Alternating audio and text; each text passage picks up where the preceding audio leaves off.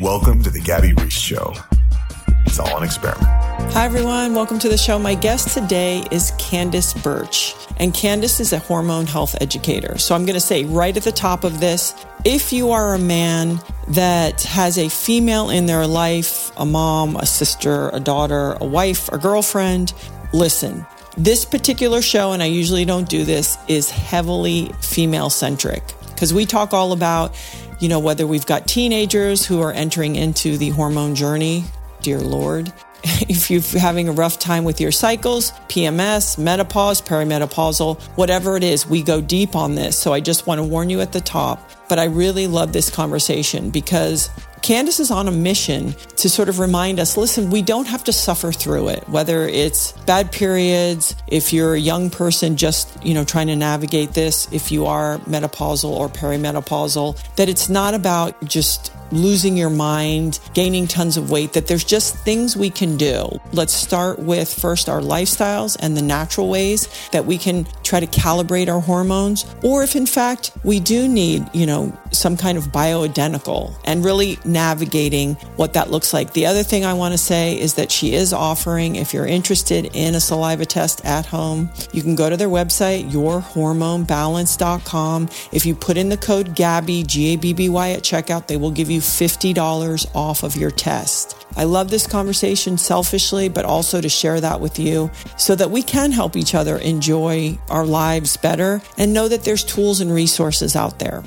I was wondering if maybe we could just touch a little bit about hormones. And then obviously I want to spend more time in the weeds, just a better understanding about maybe what's going on or ways that we can help if we do have daughters or a sister. Is there anything that we can even do to support them for a younger person that's realistic? Because that's the other thing, right? Is like, what's realistic? I think with younger women, what's really important is that first of all, some women get their periods really young, like a 9-year-old that's getting their period probably has too much estrogen from eating foods that are possibly injected with estrogen, like the meat and the dairy that is commercially processed, that is shot up with estrogen hormones to make the cattle grow fat faster and to produce more milk. And so when they have a lot of dairy that includes hormones, they can become estrogen dominant and get estrogen thickening that lining, the uterine lining. It's a growth hormone. So it grew all of our female organs, but during our cycles, it's what thickens the uterine lining. That's what we shed as a period. And it's also growing that egg in the ovary. So really the normal time to get a period is more like 12, 13, but girls that are exposed to estrogens early, and that not only includes, the foods I was talking about, but it includes cosmetics, household chemicals, those xenoestrogens, the chemicals in the environment that act like estrogens when they get into our bodies, meaning they can dock up to a receptor site for what should be a naturally produced estrogen and replace it. Kind of like the unwanted guest who comes to your house and sleeps on your couch forever and you can't get rid of them.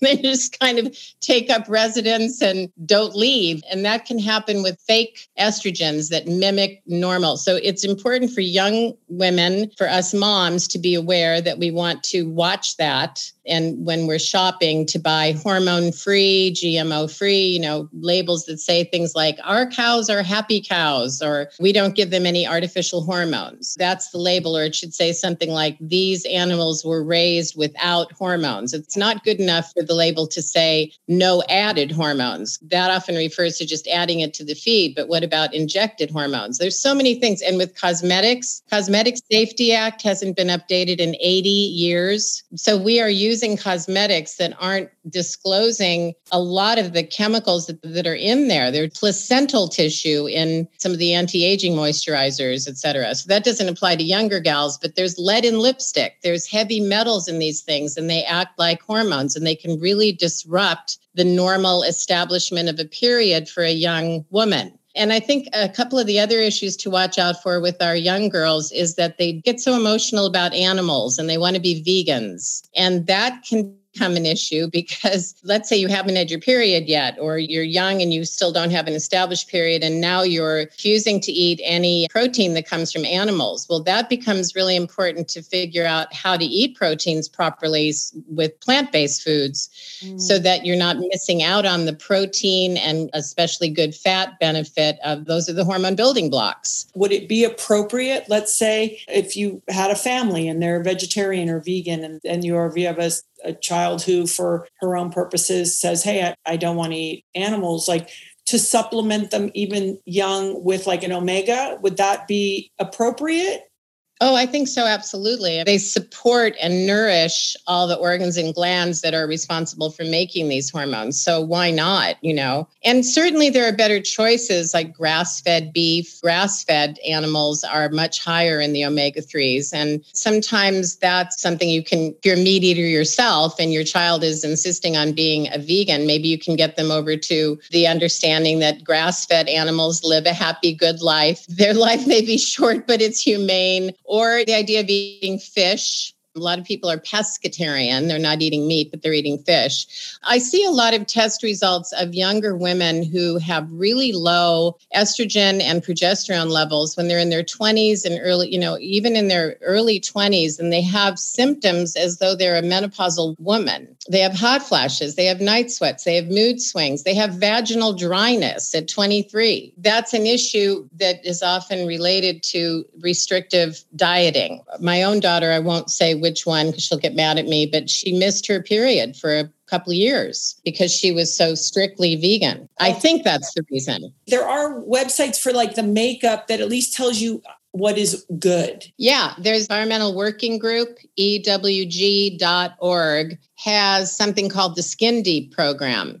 And they actually list a ton of different products. You can look up a product that you're thinking of buying or that you're already using and find out what its toxicity level is. Is it full of, hormones? Is it full of toxins and chemicals that you wouldn't see in a product in Europe? I think there are about 1,400 different chemical ingredients that the Americans allow in our products versus that are not allowed in European products. Same with your food in Europe. I'm glad I raised my girls in England because they didn't allow hormones in the food. And that was before I knew about it. I wasn't thinking about it then in the early days. They don't allow hormones in milk or dairy or cheese or any of that. So European cosmetics may be a safer way to go, or check out Skin Deep program. There's also, I think there's something called Think Dirty or Tuesday Morning that has some way to, when you're in the store to shop, you're standing in front of the product and you can look it up right then and see. Then also there are products like Beauty Counter, which I think should be talked about because Beauty Counter's owner has been a real activist up on Capitol Hill trying to get the Cosmetic Safety Act updated to protect us from these different heavy metals and chemicals that are in this stuff that we're putting all over our skin. Women use billions of dollars worth of beauty products every year, and we're smearing it all over our skin, and our skin's a great absorption organ. So we're picking up a lot of toxins that are disrupting our hormone balance. So Beauty Counter and Thrive Marketplace. And I think the simplest thing to do really for people, like you said, you look at all these labels, you've got to become an investigator and read labels. But really, if you have a million ingredients that are hard to pronounce and have all kinds of X's and Z's and Y's in the name, it's like, really? Do we need all these things? It's just really good to look for simple ingredients that are not hard to pronounce. If there's just too many of them, forget about it. One in particular, laureth sulfate, glycopropyl, all of these names that are hard to say and nobody knows what they do, except that they're disruptors of our endocrine system. Just stay away from that and go simple. It's like eating well. A good product shouldn't have a lot of processing. It shouldn't have much more than 5 ingredients, when you're trying to eat clean. So when you're trying to use products that you're putting on your body and on your hair, and God knows we use a lot of them, pounds and pounds of it a year, we need to be very careful. And I still haven't gone gray. I'm just still too vain to go gray. So I try to do the plant-based hair dyes. Yeah. Avita is one of them, and I know there are others, but every chance you get to look for a less toxic alternative, I think, is the way to go. It's chemicals, it's heavy metals, it's microwaving your food in plastic. There are chemicals in plastic that actually, when they're heated, leach into the foods we eat, and they act like estrogens in the body. They're called estrogen mimickers. So they're imposters, but man, they can create an overstimulated excess of hormones and throw everything else out of balance. The hormones are the musicians or the instruments. And if any one of them play out of tune, the whole thing is lost, right? Or synchronized swimmers. If one swimmer swims off to the other side of the pool or dives down or splashes around, what happened to that beautiful petal formation? I really enjoy, and maybe you could go just a little deeper from your journey to hormone health educator, because you had your own sort of a moment of, okay, this isn't working. And I just love to know what that looked like for you. And then I want to dive down into cortisol and adaptogens and hormones. Okay. Well, what it looked like for me when I was staring at Brian with her big blue eyes filled with tears, I just thought, okay, obviously this is hormonal. I'd been a health educator already for many years. I knew I had to get a handle on it. Actually, at the time, I remember thinking, oh my God, there's such a thing as a hormonal imbalance. And that's something people still don't really realize. It's so important to know the symptoms of hormonal imbalance. It's like, how painful should a period be? It shouldn't be painful at all, really. We shouldn't have period pain. We shouldn't have heavy periods. We shouldn't have missed periods. We shouldn't have horrible PMS that turns us into Jekyll and Hyde every month. There are so many different symptoms women should be made aware of. So I started looking into it. I did a test. I found out at 48 years old, my progesterone levels were low, because progesterone is the hormone that's made upon ovulation, and it supports that whole second half of the cycle. Whether you're going to have, if you get pregnant, it's progesterone rises to make a lush, squeaky, juicy environment for that embryo to implant in. And if you're not pregnant, if you don't become pregnant that cycle, progesterone drops, which is one of the reasons we get horrible PMS sometimes. If it drops too much, we get a period. So I realized I was really low in progesterone. The test results showed me that. Why? Because I was 48 and my hormones were starting to fluctuate. That's when your ovaries start to... Perimenopause is that time between your 30s and late 30s and all through your 40s when your ovaries are starting to pack their bags. And they take about 8 to 10 years to do that, depending on the amount of stress in your life and how crazy busy you are all the time, overbooked, overcommitted. Maybe you're over exercising and under eating, et cetera, et cetera. This all adds and complicates the issue of how long your ovaries are going to supply you with some respectable amount of hormone. People who are under a lot of physical, mental, emotional stress, don't do as well. So I was under a lot of stress because I was always working to deadlines and I had 2 kids and I was drinking too much coffee. So whatever it is, I think people know what they're doing. People are up late on their laptops. And I heard you on one of your podcasts talking about blue blockers that I think as a sponsor for you, so important to block that blue light at night. So I started because it disrupts melatonin, which then creates more cortisol, which makes us more stressed, which messes with our sleep-wake cycle. So the testing tests all of these levels. It looks at your estrogen, progesterone, testosterone, and DHEA, and your stress hormone levels. And I was really a basket case. So everything seemed to be out of balance. So it wasn't only, just I did start using some progesterone cream, which is one of the first steps in trying to, the idea is to replenish what your body is no longer able to make enough of for you. Now, that's a different story if you're 23 and your body should be ovulating and you should be making enough hormone. But when a woman is in menopause or perimenopause, that can be wonky. So you have to clean up your act stress-wise, eating-wise, et cetera, and then maybe use a little dab of progesterone cream at bedtime, which I did. And my kids were, you have to take a break from progesterone during your cycle. You only use it during the luteal second half of your cycle because you're mimicking natural physiology. So when I would be the 2 weeks off the progesterone, my daughters would be saying, "Mom, where's that cream? You need to rub that cream back in. Mom," But let's say a younger woman is thinking, it hasn't been good and I am stressed. And I think they have a different battle with the phone all the time and connectivity and all these other things that they navigate that you and I didn't have to navigate coming through. Is there a time universally for either someone in their 20s, 30s, 40s, or 50s to take a test? So if you still have your cycle, is it sort of 2 weeks after your cycle? When would be the optimum time to sort of get a really healthy snapshot of what your hormones are looking like? On a broader level, I think anyone that has symptoms of hormone imbalance that are disrupting their lives, they can't sleep, they're gaining weight, that even though they're doing everything right, they think they're eating clean and they're exercising.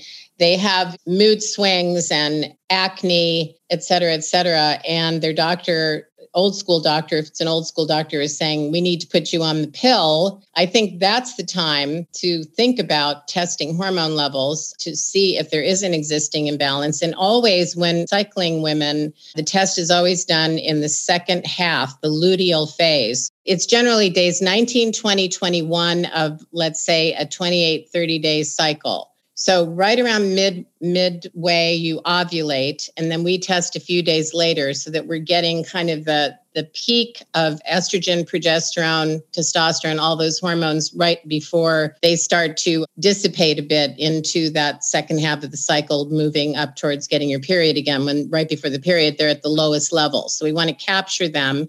I use saliva because it's non-invasive. You can collect at home the minute you wake up in the morning and then at noon, evening, and bedtime, because you want to track cortisol, stress hormone levels, the adrenal cortisol, not adrenaline that has you running from the Taliban, but the cortisol that is your 24/7 energy hormone, and that also regulates your blood sugar, which boils down to energy, your blood sugar, insulin, sleep, and immunities.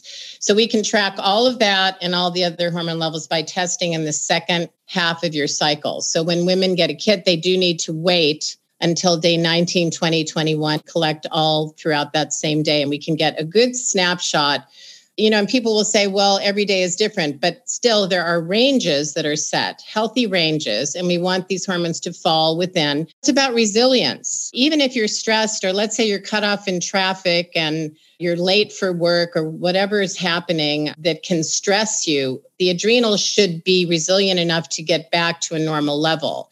It's when we see levels that are way too high and sort of chronically high, flatlined, or low, which is really, a lot of women are shocked to see their cortisol levels are low. They'll say to me, oh my God, I'm a lawyer. I work 10 hours a day. I've got 3 kids and I'm so busy all the time. I thought my stress hormones would be off the charts and they're low. How can that be?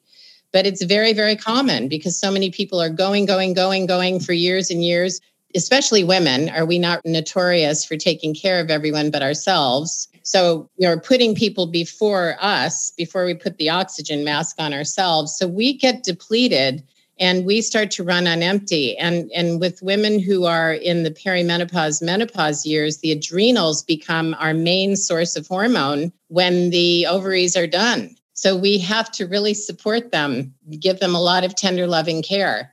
A lot of us can clean up a lot of these situations, let's say first when we're younger, with our lifestyle. I was going to say also for younger women, the heavy, painful periods or the irregular periods or the PMS, huge. They just accept that as a sentence. You know, it's like, should you have horrible, heavy periods? No, periods shouldn't be an inconvenience. None of these things should disrupt your life to the point. And how many women have I talked to who say they have to leave work or leave school or they're curled up in a fetal ball when they're having their period? That's a numero uno clue that you probably have some kind of a hormonal imbalance going on. And we have a symptom quiz on our website, Your Hormone Balance, which is a good place to start because there are many, many symptoms of hormone imbalance. Some of them aren't as obvious as others. Weight gain is a big one. Belly fat, weight gain around the waist. There are many, many symptoms that can be identified in a hormone test, but we don't always just go for, there are supplements, there are hormone creams, but it's sort of like what's appropriate for your age. If I talk to someone who says she's working out 7 days a week or 6 days a week, doing heavy, high interval training, is a vegetarian or doesn't get much protein in her diet, doesn't like protein, and has a raft of symptoms, we know that these are things she's going to have to change in her lifestyle, as well as create support through some of the really good, as you were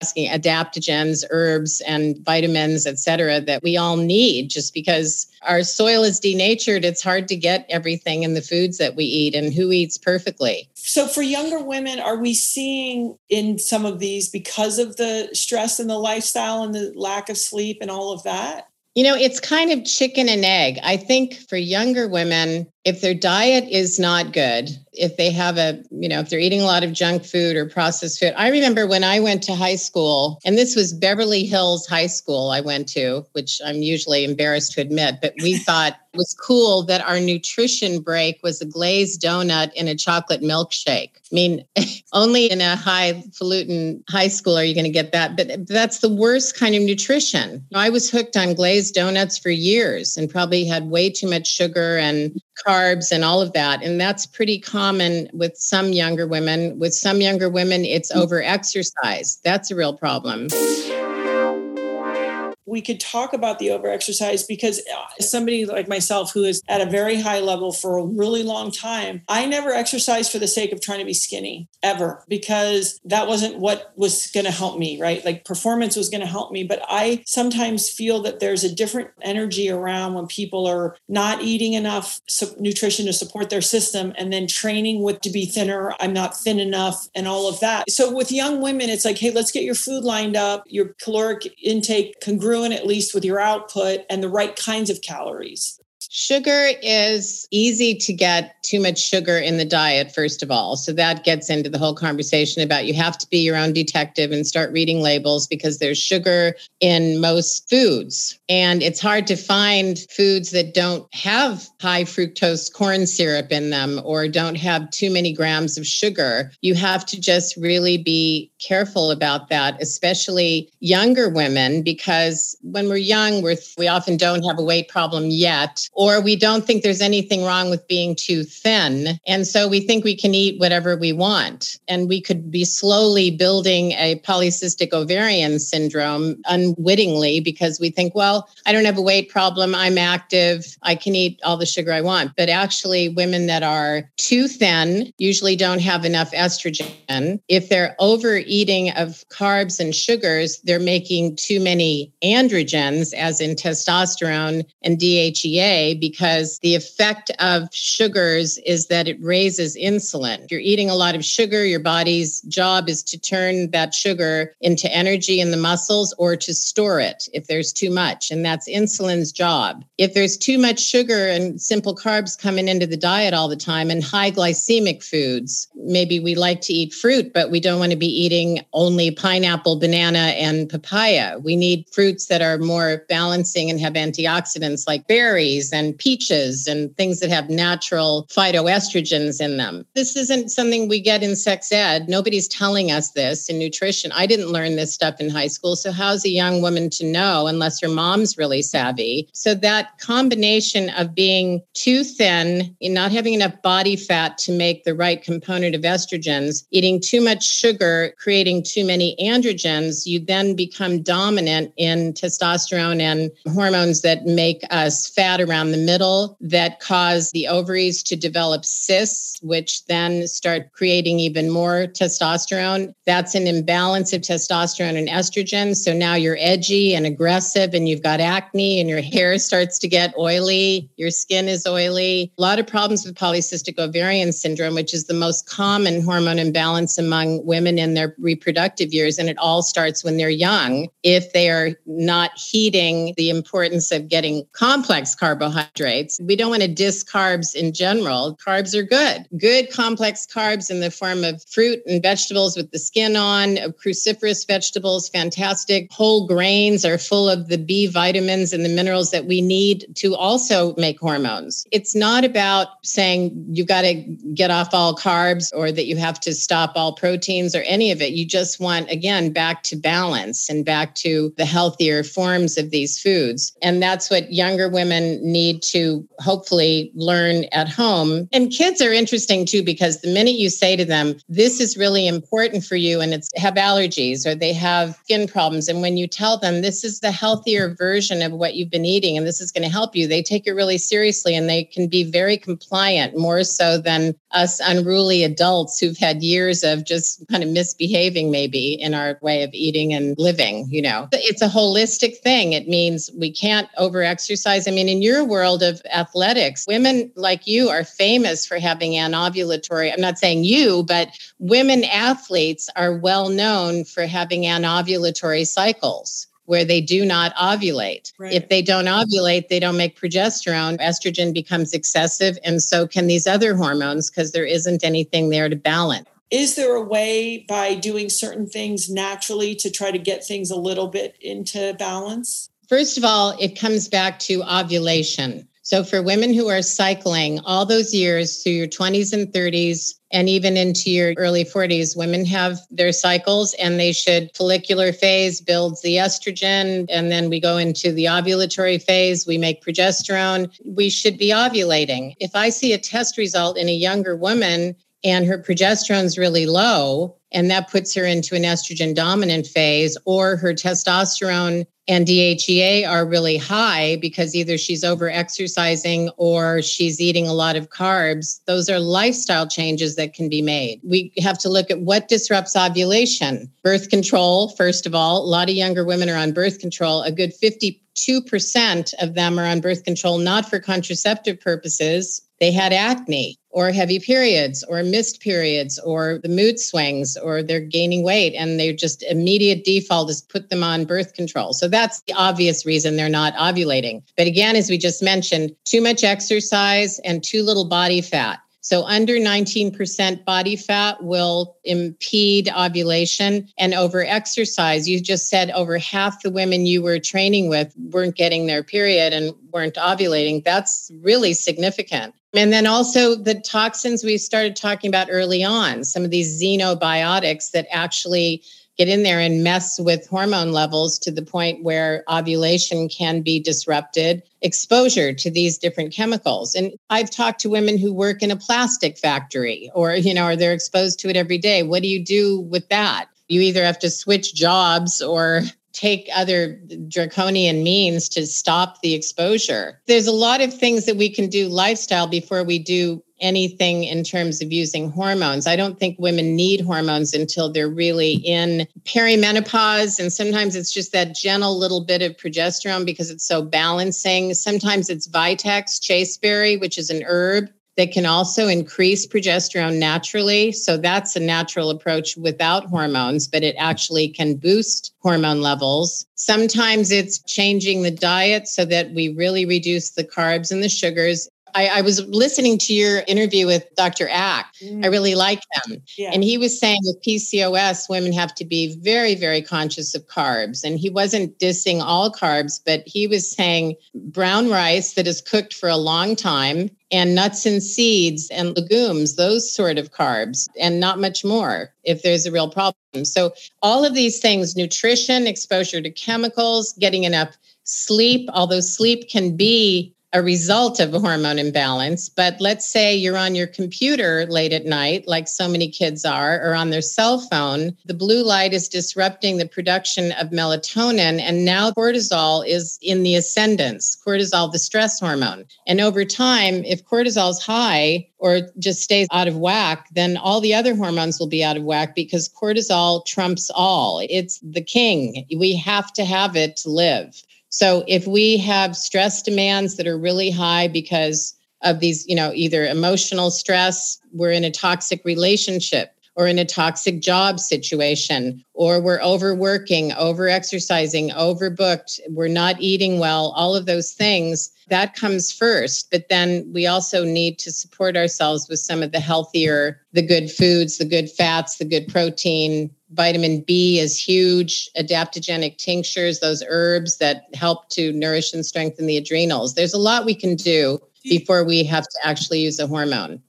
We talk a lot about meditation and breathing. I rather exercise and find quiet time for me personally, right? So I think it's also getting people to say, okay, I know all these things, like you said, that I can do and should be doing that I'm not doing? Yes, I'm really happy that you mentioned the thing about meditation and breathing, because I was talking about all these other things, but obviously stress management, reducing any unnecessary stress however you can. Deep breathing. I love Dr. Andrew Weil's 4-7-8 breath. When you can't fall asleep at night, it's excellent. Just deep breathing whenever, stopping and taking a moment to assess the situation, meditation, all those things that cultivate stillness, sketching, creativity. I often ask women to make a list of the 10 things they love to do most in all the world that de-stress them and relax them and bring them joy. That's an easy list to make, really, when you think about it. Oh, I love to scrapbook. I love to go to the theater. I love to camp. I love to spend quiet time. I actually love to spend time by myself. And then you go back through that list and you enter next to each entry, when is the last time I did that thing? I've met women that say, I'm a singer, but I haven't been singing in 2 years. I love to laugh. I mean, we have people who now are so isolated because of COVID. There's a great phrase called collective effervescence. We don't laugh or have as much fun on our own as we do with other people. And so many of us have been isolated and we don't have the chance to just laugh out loud. All of these things are stress releases. So that's hugely important. And I'm happy you brought it up. And then there are things that increase our experience of stress that make us feel jittery or edgy. And that's things like caffeine. But it depends on what caffeine it is that I like my cup of coffee in the morning. Doesn't your husband have some lovely collagen that you can add to the coffee? I use that. We have a vegan creamer, but yeah, because also though that fat, which is it's a good fat, it's from coconut, but not MCT, right, but from the food, right? That releases caffeine slower, so you don't go up and go down. You're not. That's perfect. I really wonder sometimes a lot, like I have a universal reoccurring question about myself and women, which is I'm all for being stoic. I'm all about it. Like try to practice stoicism. I'm really careful with my words and all of these things. But I'm wondering sometimes, what is the mechanism inside women that it's so hard for us to get to that list of 10 things? Sometimes I think, well, we're the protectorate of the species, right? We're the ones that create ourselves. We're the ones longing for life itself. We're the ones growing that egg. And so maybe there's something very spiritual and subconscious, of course, about our responsibility we feel to others and to our responsibility to make sure that everyone else is taken care of before we think about ourselves. But I do think that most women I meet and talk to will say that over and over again. They don't have any downtime. They don't have any me time. Actually, test results are a great way. You show your family, you see this? My cortisol levels are flatline. Mom's a basket case. Mama needs some time. I remember a little book I used to read the kids. It was called 5 Minutes Peace. And it was about this elephant family. And the elephant mom would somehow manages by the end of the book to have 5 minutes for her cup of tea in the morning. And I remember adopting that habit early on, back when we were living in England. I would say to my family, I'm like the elephant family in 5 Minutes Peace. I need my morning to just sip my tea and stare out the window and not think or do anything in particular. There's that thing about cultivating stillness and not feeling like we always have to be busy. And I know it's easy enough to say these things, but it starts with simple step. Maybe instead of the second cup of caffeine, you switch to matcha. Jessie, my daughter, she's a Institute of International Nutrition health coach, and she's created a matcha blend that is the first one that I've ever tasted that I like. I didn't really like the taste of green tea. And she has all these alternatives to coffee that give you a little bit of a buzz, but a calm alertness rather than the jittery feeling that you can get with certain caffeine. But again, if you add some collagen, some coconut, something good like your husband's product, what's it called again? Laird Superfood. Laird Superfood. If you eat something sweet, be sure to remember, or if you're drinking wine, which has phytoestrogens, is not the worst thing. Right. Cut it with some fiber. That will always, eat something with some good fiber in it to cut the impact of caffeine or sweets upon your GI tract. women love their wine. I know that's one place where women do let down and relax. And that's not a bad thing. Red wine has some natural plant resveratrol and plant-based phytos that actually can help to alleviate some of the symptoms of lower estrogen as we get older, the hot flashes and the night sweats and the mood swings. So making that list and saying, okay, I'm going to build back into my life these two things that I love, and I'm going to make a commitment to myself, and I'm going to ask for help. I'm going to tell my family I'm exhausted, or I just need this time to get calm again, or whatever it is. I don't think women ask for help enough either, because we're the ones always doing everything. And I think also it's on us to know what the symptoms of imbalance are. And, women don't always know a whole lot about what their hormones do. We just go with it. I'm like you. You power through, you muddle through, you power through. You don't complain a lot. You carry on. Even when you bang yourself somewhere and you want to go, but no, we just soldier on and we do and we do and we do. And then we don't pay enough attention to ourselves because somehow it's selfish. Like you were saying, I remember one Mother's Day, my daughters took me to get a pedicure, and that was only like 5 years ago. I'd never had one before. I just didn't take the time. I didn't take the time to get a massage. I didn't take the time to sit and do a sketch. I love to sketch, and I wasn't making the time to do that. So it takes a conscious effort to say to everyone that loves you. And the other thing is, when women get into hormonal imbalances, we are irritated and annoyed and oppressed by the people we love most in all the world. And we spend so much time apologizing to them and feeling bad. And then we redouble our efforts to be the perfect mother before we get to the place where we say, you know what, I'm going through changes here. And I need you all to understand that. And like you said, they will stop what they're doing. They just depend on us to be there forever and to be perfect and to never have anything wrong, right? And especially those of us who do everything really well, people just let you do it. Yeah. Your family will let you do it. They'll let you organize every single event and every single bedtime story all the way down the line forever.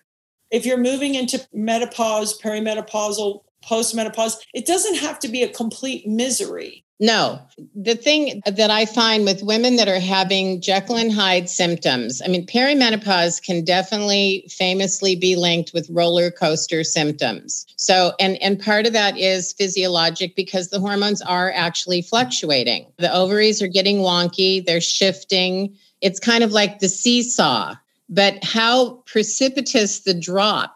Remember being on a seesaw when you're a kid and some kid slams you to the ground and you're either on the ground or you're hanging up high and about to fall off and there's no balance there. And that is really when we're talking about extremes. And I think especially women in perimenopause, because their hormones start to fluctuate, they get panicked with the first sight of some extra weight around their belly. They hate it. Women hate their belly fat. So they start spinning and working out to an extreme, under eating, at the same time, maybe they're not getting enough sleep because on their computer, we are all so addicted. The other day I lost my phone and I was out of sorts for the whole half of the day because I didn't have my damn phone. And it was just like, what? There's nothing earth-shattering that's happening on that phone. Let it be. Just turning off the phone at night, turning it off. Not just putting it in another room, but turning it off can be a real liberation. So, yeah, I think with perimenopausal women, we can have terribly dramatic symptoms, and we're much more known for having dramatic symptoms than our male partners who also have hormone issues. It's more of a slow slide for them, or they sort of start to lose enthusiasm for the things they used to love to do, or they don't have the same drive, competitive drive, because their testosterone's going down and their estrogen's going up. And that relative thing will make some men more emotional and tearful and less athletic, all kinds of things. But with us, we can go between highs and lows. We've got all of these hormones, the same hormones as men, just in different amounts. And if we're getting higher levels of testosterone and lower levels of estrogen, then we're going to have heart palpitations, which it sounds like that's what you were having. Your heart was racing because estrogen's wobbly and testosterone tends to remain more steady. So in the face of a lowering estrogen as you get into your 50s, you may start to have heart palpitations. There are all kinds of symptoms around that. So it really is, like you said something earlier today about, you would love that morning of 15 minutes to yourself to meditate, but you can't do that right now. That's what we have to investigate. Is that true? Or is there some adjustment you could make? Is there some space you could carve out for you? I think that's where we need to do that, because if we don't, rapid aging is also part of our experience as we move into menopause. I think women who are really, and you look gorgeous. I can't imagine that you're. Well, also with me is I just do it in the way that feels good. So for me, I'd rather take a quiet moment or do a check-in, like at a side, like the sauna. And I also really look at my training as a luxury. Like I'm well aware when I do my training, I'm like, oh, this is me time. Besides all the health benefits, when I train, I'm like, I'm not apologizing. I don't compromise this time. This is, my thing. So my point of that earlier was just saying to people, hey, it's whatever's going to support you the way you need it. So it could be that you go take that walk and not go sit for 15 minutes and be quiet. Yes, whatever it is that, but it's knowing what you want. I think a lot of women have not even thought about what they want or what they need for years. I'm curious. I have a friend who told me, she was going through menopause and she said, listen, I'm eating air basically, and just the pounds are coming.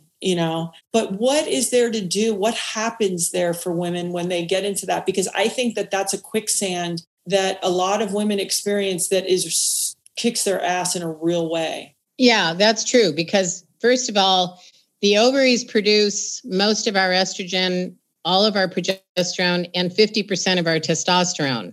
So as we move into, or maybe it's more like between 25 and 50%, the adrenals produce a lot too. But as we move into perimenopause and menopause, metabolism slows down.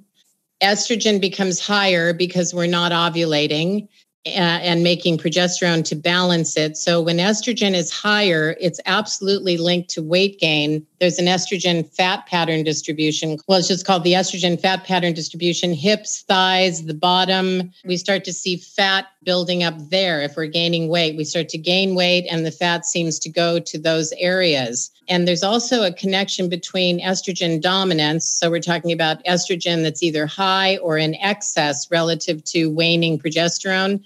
And estrogen, when it's dominant, actually blocks thyroid action.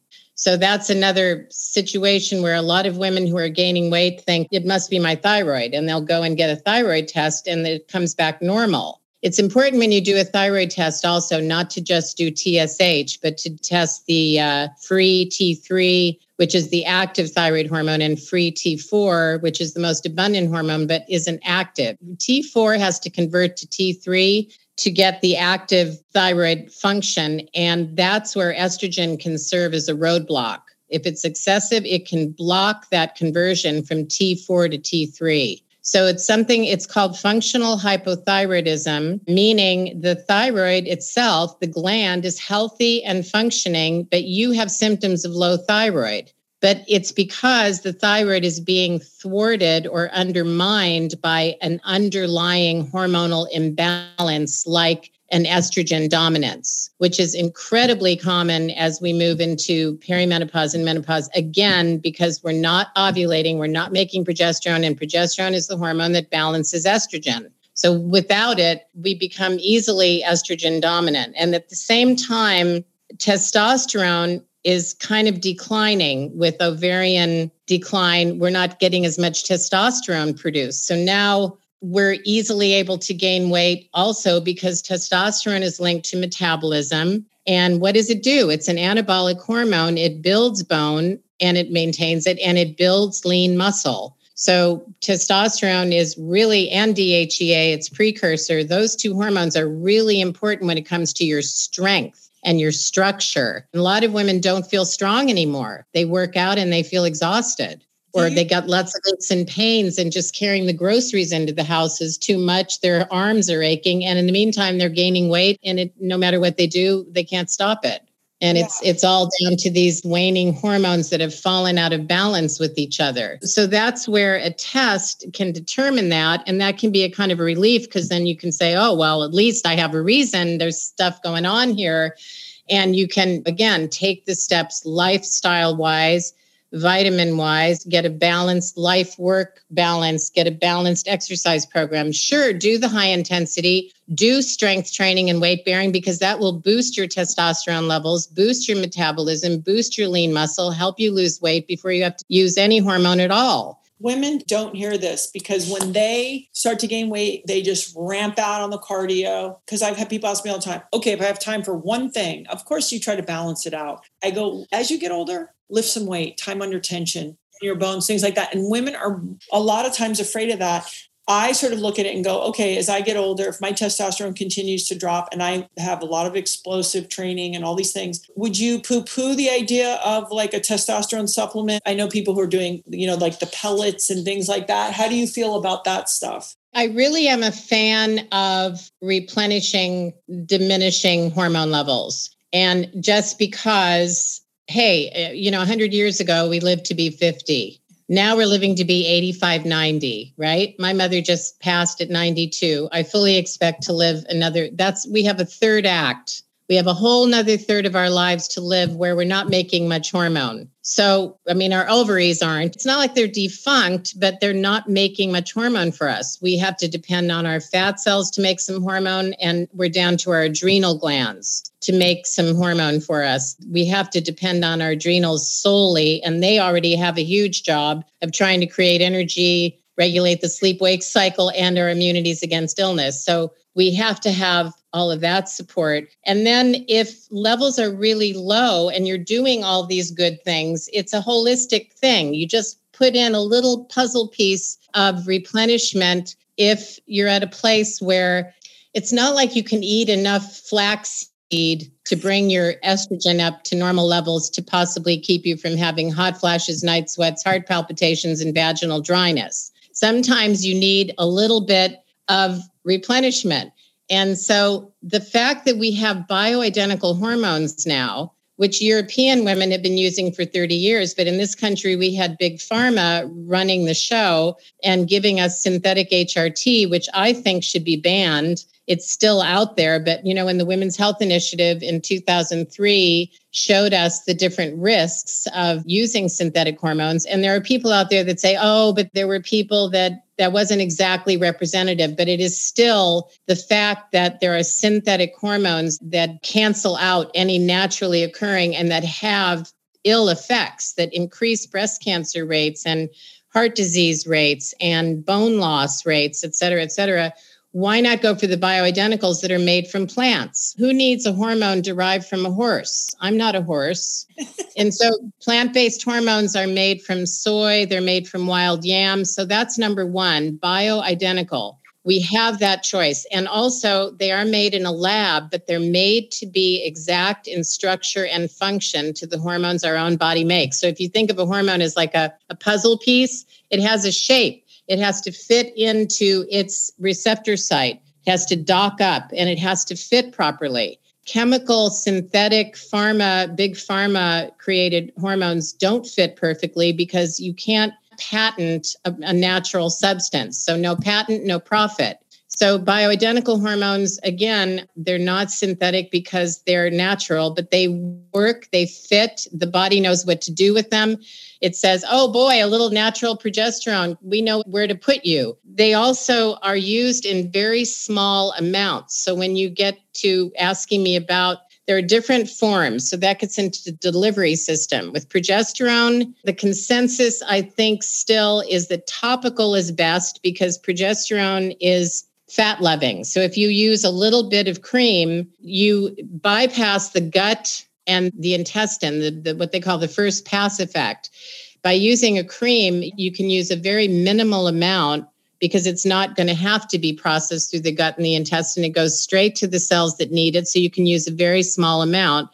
With testosterone, I kind of feel with most women, I like to see them do the weight bearing to increase their lean muscle. And if need be, if both DHEA and testosterone is low, why not use a little DHEA?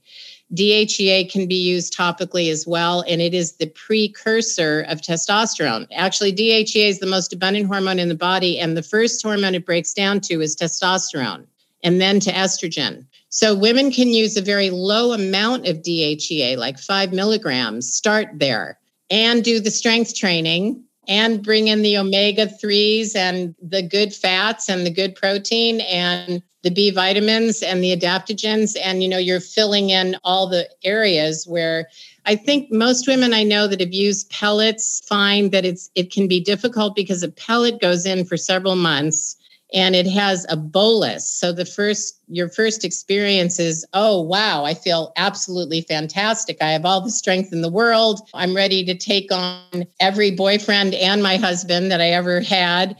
And, where's George Clooney? And, whatever it is, we just feel like we're on top of the world. But over time, the pellets dissipate and you can feel just like crap towards the end. So what I prefer is a steady state delivery system. That would mean a patch, a transdermal patch, as in the case of estrogen, or a cream, little Goldilocks dose, just the amount that is physiologically active, and or oral hormones can be used, but you have to use higher doses of them to get the full effect. Now, some doctors do prescribe progesterone in a micronized form it's an oral form called Prometrium, and sometimes that's great for women that can't sleep. But topical progesterone can be awesome for women that can't sleep. Use a little bit, rub it in at night, and it can do wonders. And we take a break from this stuff too. It's not like you use it every single day. If you're in menopause, yes, you may have to replenish for the rest of your life because it's not like menopause ends. We're in menopause. Once we're there, we're there. Everyone has a different journey.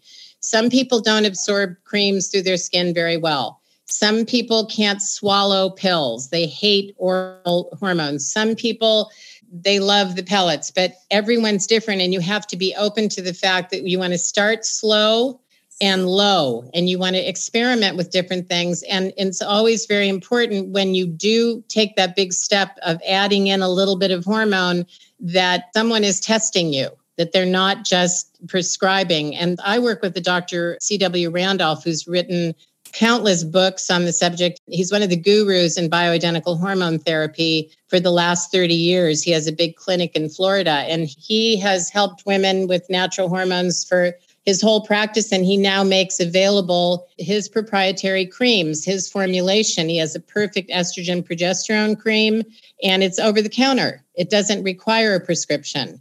But we affiliate so that people test first, just to make sure, you don't want to use a hormone if you don't need to. So, and you want to do all these lifestyle things first. And I think a lot of women they know when they're not taking care of themselves. A lot of women will say, I know, I've needed to get off the pill for ages. And some women have been on it for 25 years. Or they'll say, I know I need to stop playing words with friends at 3 a.m. And do you think for a younger person, they were in a relationship or single and more sexually active, if their body could be comfortable with it, that an IUD hormonally would have less negative impact than the pill?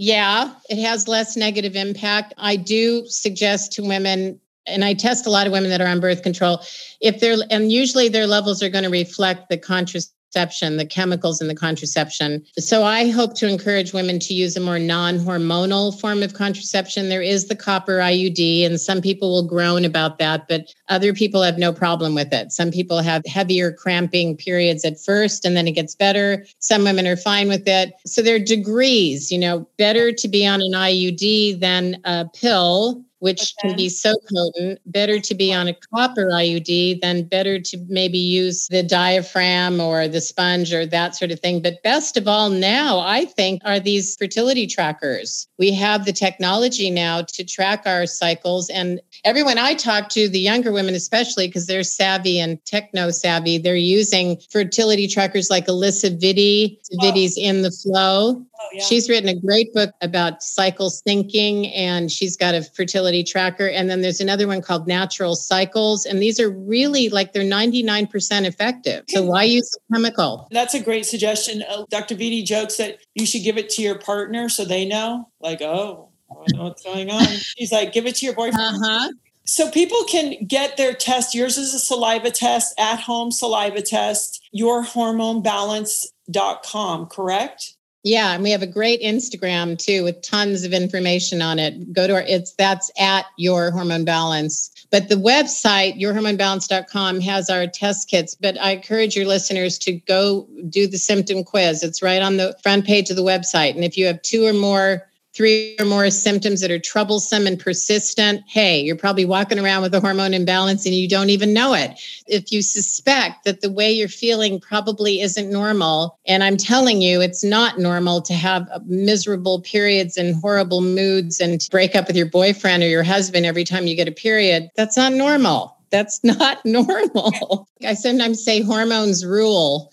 If you're doing all these things and you still aren't feeling like yourself, then you have to investigate a little bit further. And I should mention that when people test with us, we send them a full-on rebalancing guide full of all the natural remedies that we know can be helpful, all the lifestyle, the food, everything that we know can be helpful. And we do have packages where people can talk to someone. I've actually talked to at least 2,000 women in the last couple of years. So I'm backing off a bit, but I'm still available. And we have health coaches because people need to talk. We also need to talk about this. Everybody who's listening, what we've just talked about today and all the things you've raised, I think are really a wonderful way to realize that we have a lot of thinking to do, time to put into ourselves now, into our girl children to make them aware. Increasing awareness and taking action is going to change the whole picture for us. It's a holistic picture. It's not one thing, it's many things, but it's nothing insurmountable. Balance can be attained.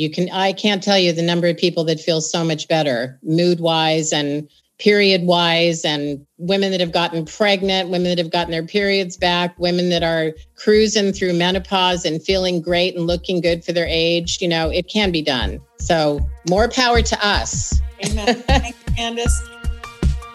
Thanks so much for listening. And if you'd like, rate, subscribe, and leave us a review. All of my music was graciously done by Frank Zumo and Tom Thacker. If you want to see some of the behind-the-scenes action, just follow me at Gabby Reese. And remember, don't miss new episodes every Monday.